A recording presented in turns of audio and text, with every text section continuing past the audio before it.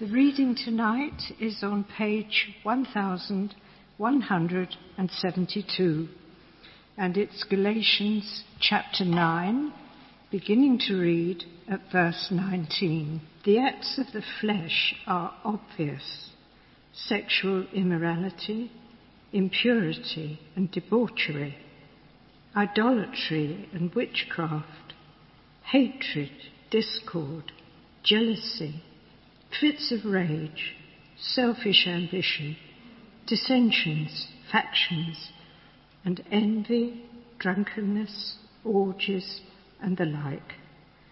I warn you, as I did before, that those who live like this will not inherit the kingdom of God. But the fruit of the Spirit is love, joy, peace, forbearance, kindness, goodness, faithfulness, gentleness, and self-control. Against such things there is no law. Those who belong to Christ Jesus have crucified the flesh with its passions and desires. Since we live by the Spirit, let us keep in step with the Spirit. Let us not become conceited, provoking and envying each other. Thanks very much. Well, we're going to be focusing on verse 22, though, on a part of verse 22. This is the fourth of a series of 4 sermons on that passage.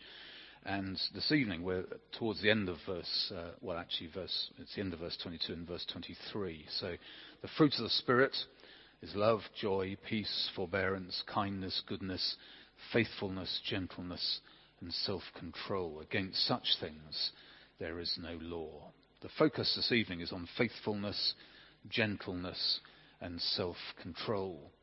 And in case you haven't been here for previous sermons, just a brief recap, and then we're going to look at those final 3 elements of this singular fruit of the Spirit. But first, let's pray together now. Father, we pray that you would help us to understand your word together now as we focus once more on this passage. Please, Lord, remind us of great truths that we do know but perhaps need to be reminded of. Please teach us new truth as well from your word, we pray, for Jesus' sake. Amen.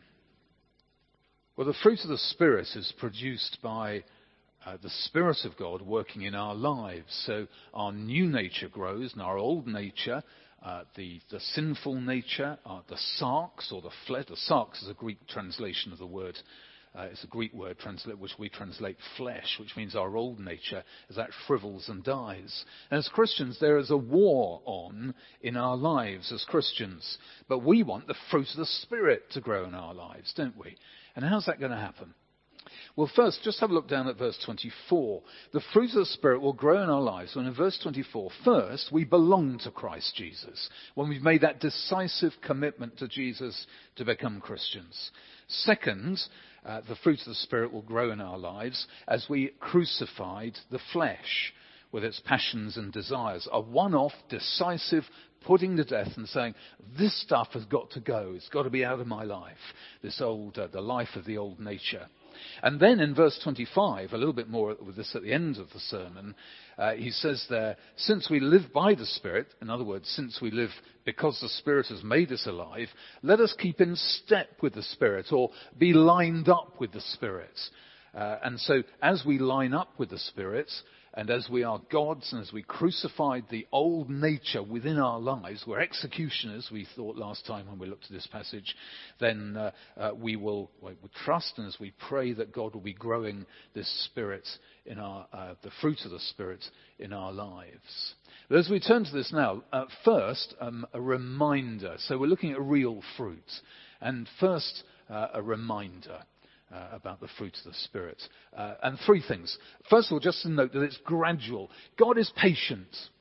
God works in our lives over the years, throughout our lives. He's in for the long haul. And just like things growing in your garden, you don't kind of see them growing, although they're actually growing pretty fast at the moment, like your grass and so on.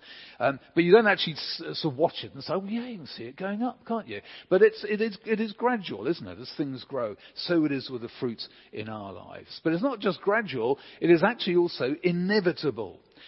It's what God does by His Spirit in the lives of ordinary believers like you and me. It is inevitable that as we're Christian people, as we've crucified our old nature, as we line ourselves up with the Spirit, that actually God will grow these things in our lives. Expect it to happen. Expect to see it in the lives of other people here in our church.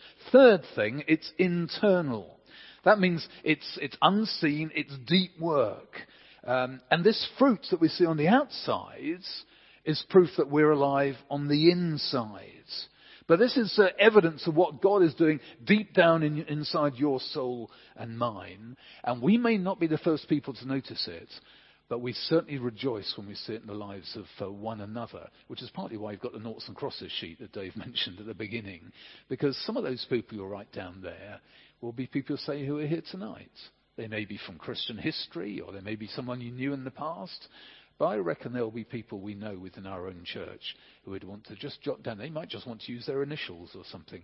But just to remind yourself and to thank God for them, that for you they're showing those fruit in their lives. And then the other thing about the fruit of the Spirit, it's fruit, not fruits. It's singular, not plural. It is one bunch. And so it's no good saying, well, I'm quite loving, but I don't have much self-control. Because we want to say that, Lord, please will you grow all this one bunch of fruit in my life. So love, joy, peace, patience, kindness, goodness, faith, it's forbearance here. Kindness, goodness, faithful, gentleness and self-control. Please, Lord, I want all those 9 in my life. And I don't want to be deficient in any of them. So please, Lord, would you be working that in my life? Now we're going to look at the last 3 this evening. So just a bit of a reminder, first of all. And now we're going to look at the last 3. Faithfulness, gentleness and self-control. And the first of these, faithfulness. Strictly, actually, the word is faith. And it includes the idea of fidelity. And it's got this idea of fastening yourself to something or someone. A bit like, you go down to the sea and you go to a groin and there's a limpet or whatever they are that kind of fasten themselves on. It's really difficult to prise them off. That's the idea here. That Christian people should be those who fasten themselves in loyalty and faithfulness to those to whom they're committed. Now, of course, primarily, it will be to God in terms of our Christian faith. But also, we're thinking of loyalty, say, to other people, other human beings. It will mean, for instance, that as Christian people, we'll want to be faithful to our words. So as Christian people, if you say you're going to do something, do it. It's simple.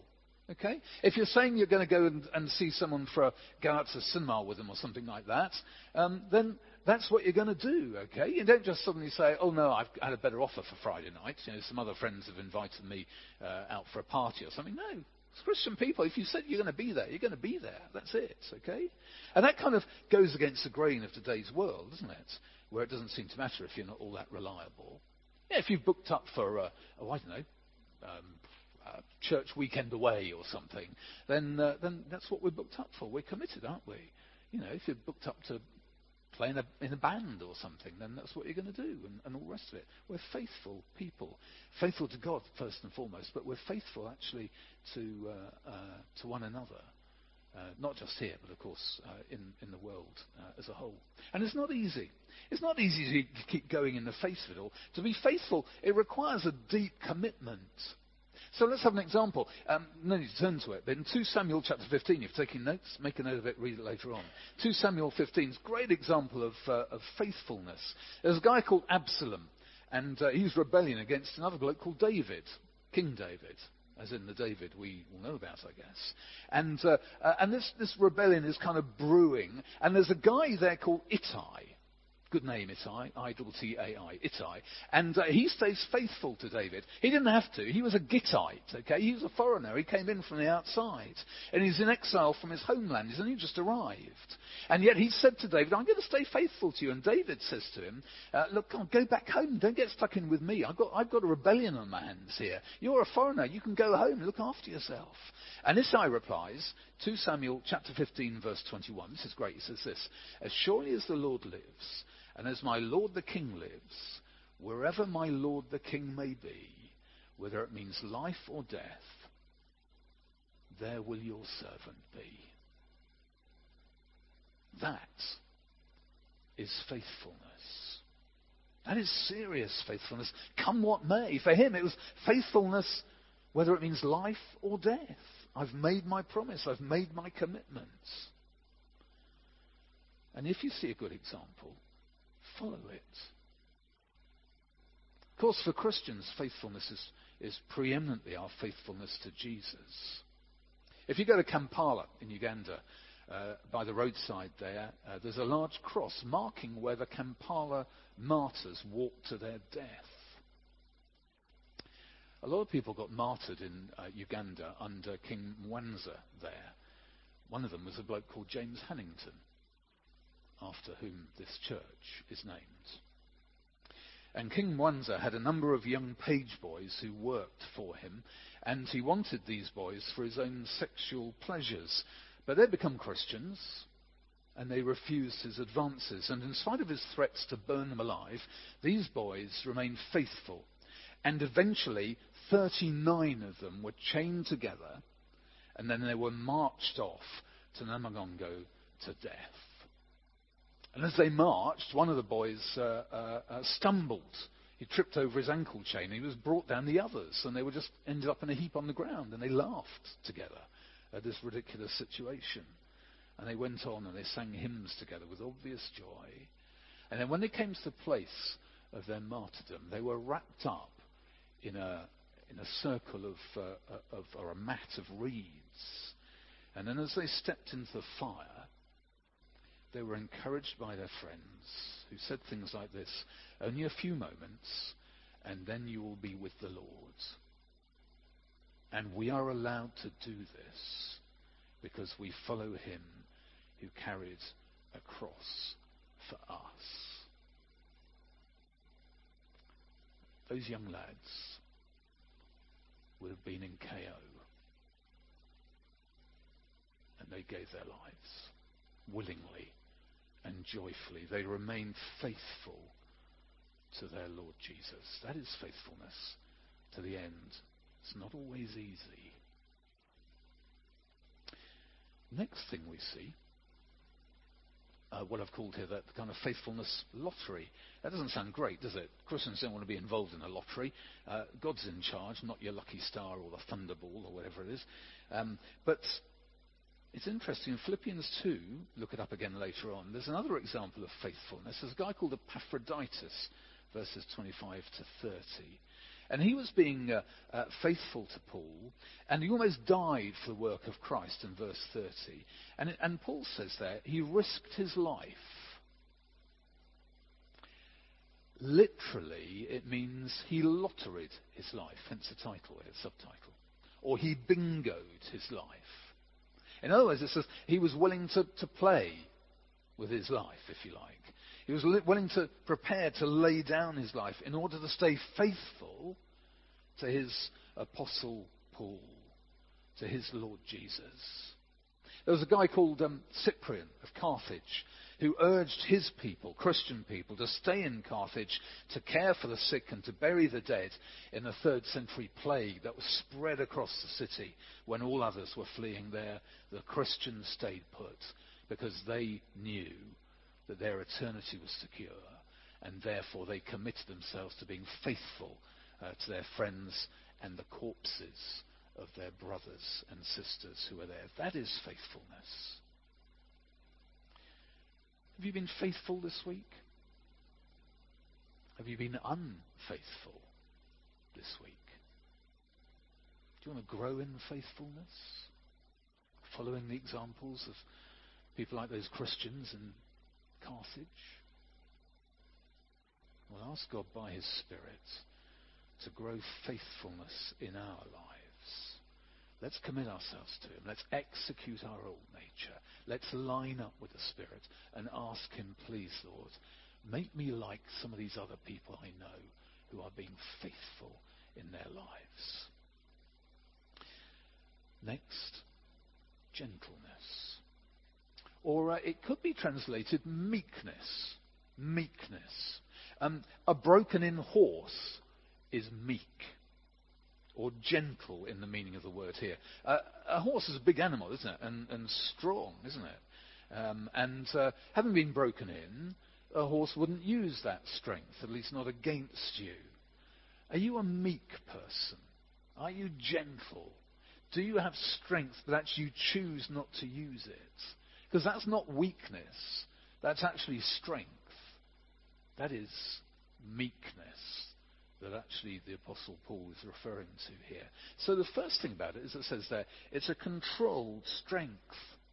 Jesus has to be the best example here. He is the best example, in fact, of course, isn't he, of all the fruit of the Spirit. Jesus with strength and power, but there were many times when he chose not to use them. Of course, most notably before he was crucified, before Herod and before the high priests and before Pilate and so on. Jesus wasn't powerless, but he chose not to use it. He laid down his life for us. Gentle, meek, controlled, strength.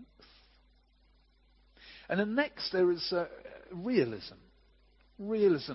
Gentle and meek people are also realistic. We're open and honest about where we come from.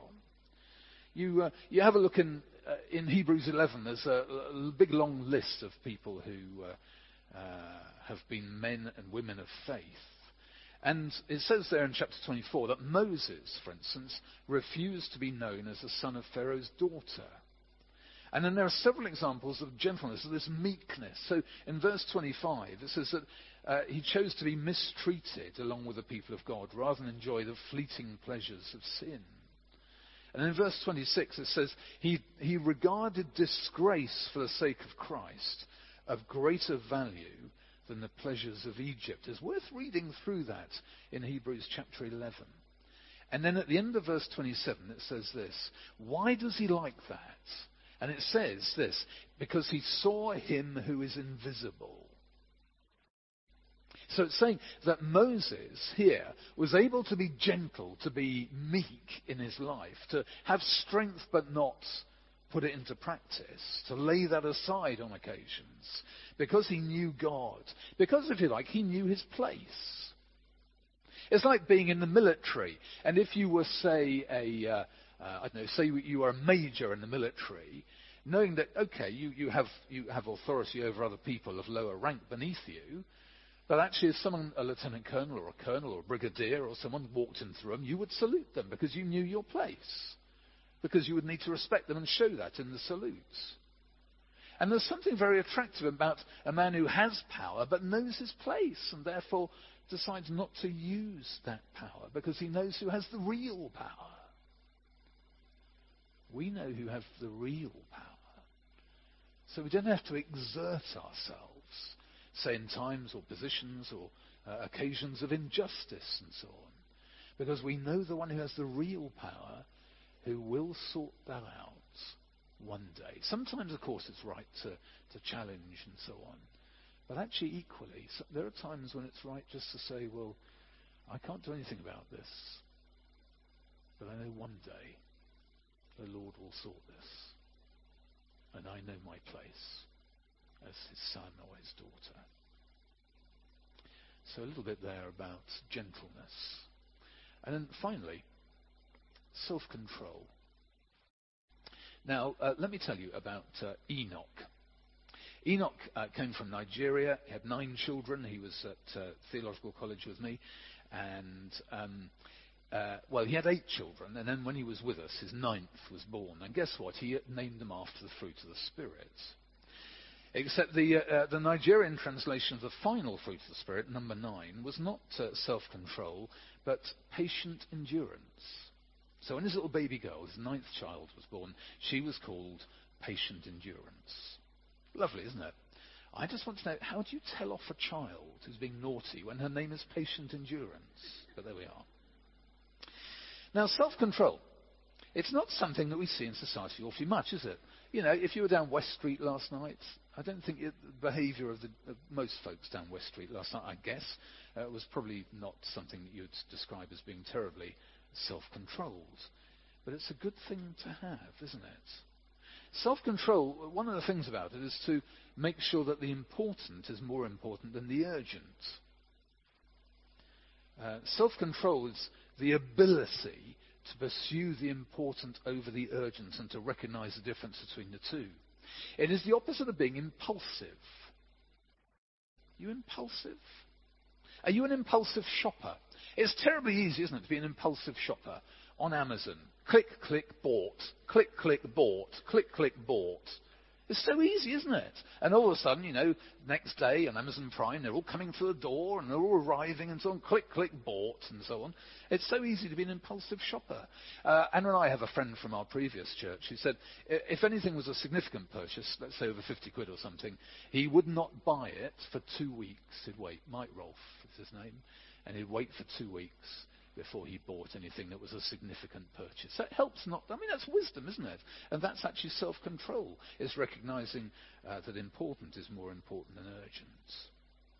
So let's remember that. Self-control is control of ourself.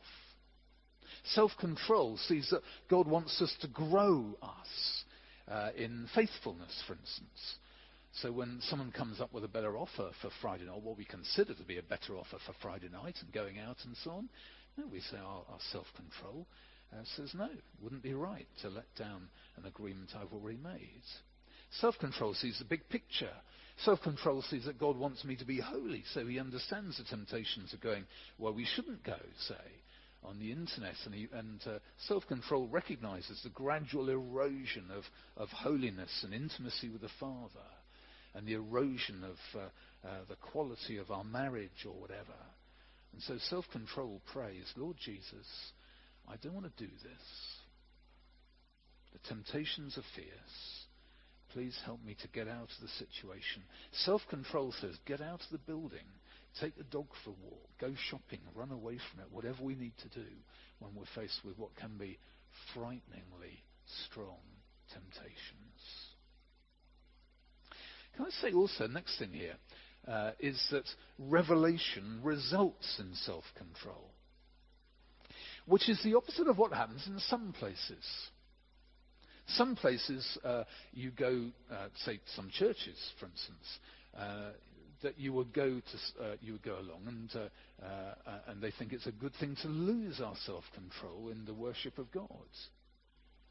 Well, but it's striking, isn't it, that whenever you have self-control in the New Testament, either by word or by example, it's connected with an experience of or a revelation of God. That's interesting, isn't it? So just one example, if taking notes again, 2 Peter 1.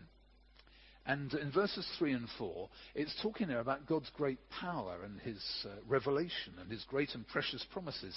And then in verse 5 it says this, for this very reason, make every effort. So you've got the revelation of God, and it says, therefore, you've got to work hard on this. You've got to put every effort into it. It's sweat, okay? And then it says, make every effort to add to your faith goodness, and to goodness knowledge, and to knowledge self-control. And the sentence goes on. But you see the point. The more we know of God, the more he will enable us to be self-controlled, to grow in the knowledge and the likeness of Christ. So don't necessarily think it's a terribly holy thing to say that we will lose our self-control in terms of the understanding and the revelation of God to us. You want to be self-controlled? Be committed to Christ? Execute the sarks. Line up with the Spirit. Say to him, Lord, I am yours. And pray that the Spirit of God working profoundly in you would grow his fruit, which includes self-control. So much more I could say. Just one more thing here. Take strong hold over yourself. If you looked in 2 Timothy 2, and you may remember there in the first 7 verses, it talks about the soldier and the athlete and the farmer. And all three of those, to some degree, have got an element of self-control in these examples. A soldier who doesn't get entangled in civilian affairs, self-control. The athlete who won't receive the crown unless they compete according to the rules, an element of self-control. The farmer who works hard, keeping his eyes on the harvest, an element of self-control. So we need to take hold of ourselves, and with God's help. I think this in many ways is a biggie for people in 2017. I think it's a biggie for us. Because our world is saying, in the world of alcohol, you lose self-control, don't you? Actually, the Bible is saying, don't get drunk. And the Bible is saying, we want to be self-controlled people. Yes, we can relax. We can have great fun. We can have a wonderful time. But we'll also be self-controlled over the things where we're tempted to commit sin. We will want to be in control of ourselves. Can I just finish with a final word about alignment, as it says at the bottom there? Keep in step with the Spirit. When I was at school, I was in the cadets, the RAF section, and we learned some drill. It was a long time ago now, so I won't.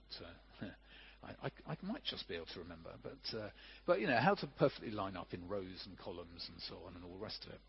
And there was always one person that you lined up on. There's the pictures coming. There we are. And you see the guys there, and the Royal Air Force people at the front there, looking to the right, and they're just getting lined up on the people, so they're at the exact distance apart and all the rest of it. Now, for us, there is one person we all line up with, isn't there? His name is Jesus, whose Spirit we have in our lives, who will help us to grow in Christ-likeness. And so as we go this evening, we won't be going just yet. We've got communion and some more singing and worshipping of God together. But I'd like you to think of a parade ground lined up with the Spirit, lined up with the one man in history who lived an absolutely perfect life. The one who had in his life perfectly formed the fruit of the Spirit. The one who was perfectly self-control. If you're a Christian, you have the Spirit who wants you and me to be lined up on Jesus. And with the help of the Spirit, and only with the help and the power of the Spirit, can we line up on Jesus and therefore grow in all the fruit of the Spirit. Do you want to say to God, please, Lord, grow this fruit in my life and make me a fruitful Christian? By your Spirit, Lord, please grow love, joy, peace, forbearance, kindness, goodness, faithfulness, gentleness, and self-control in my life. Please, Lord, would you do that today, this week, next year, and until my dying day or Jesus returns. Dear Lord, please would you help me to be committed to execute the acts of my sinful nature and to align my life with yours. Please, Lord, grow this fruit in my life and grow this fruit in your church. Let's be quiet before God for a few moments and then back to Dave.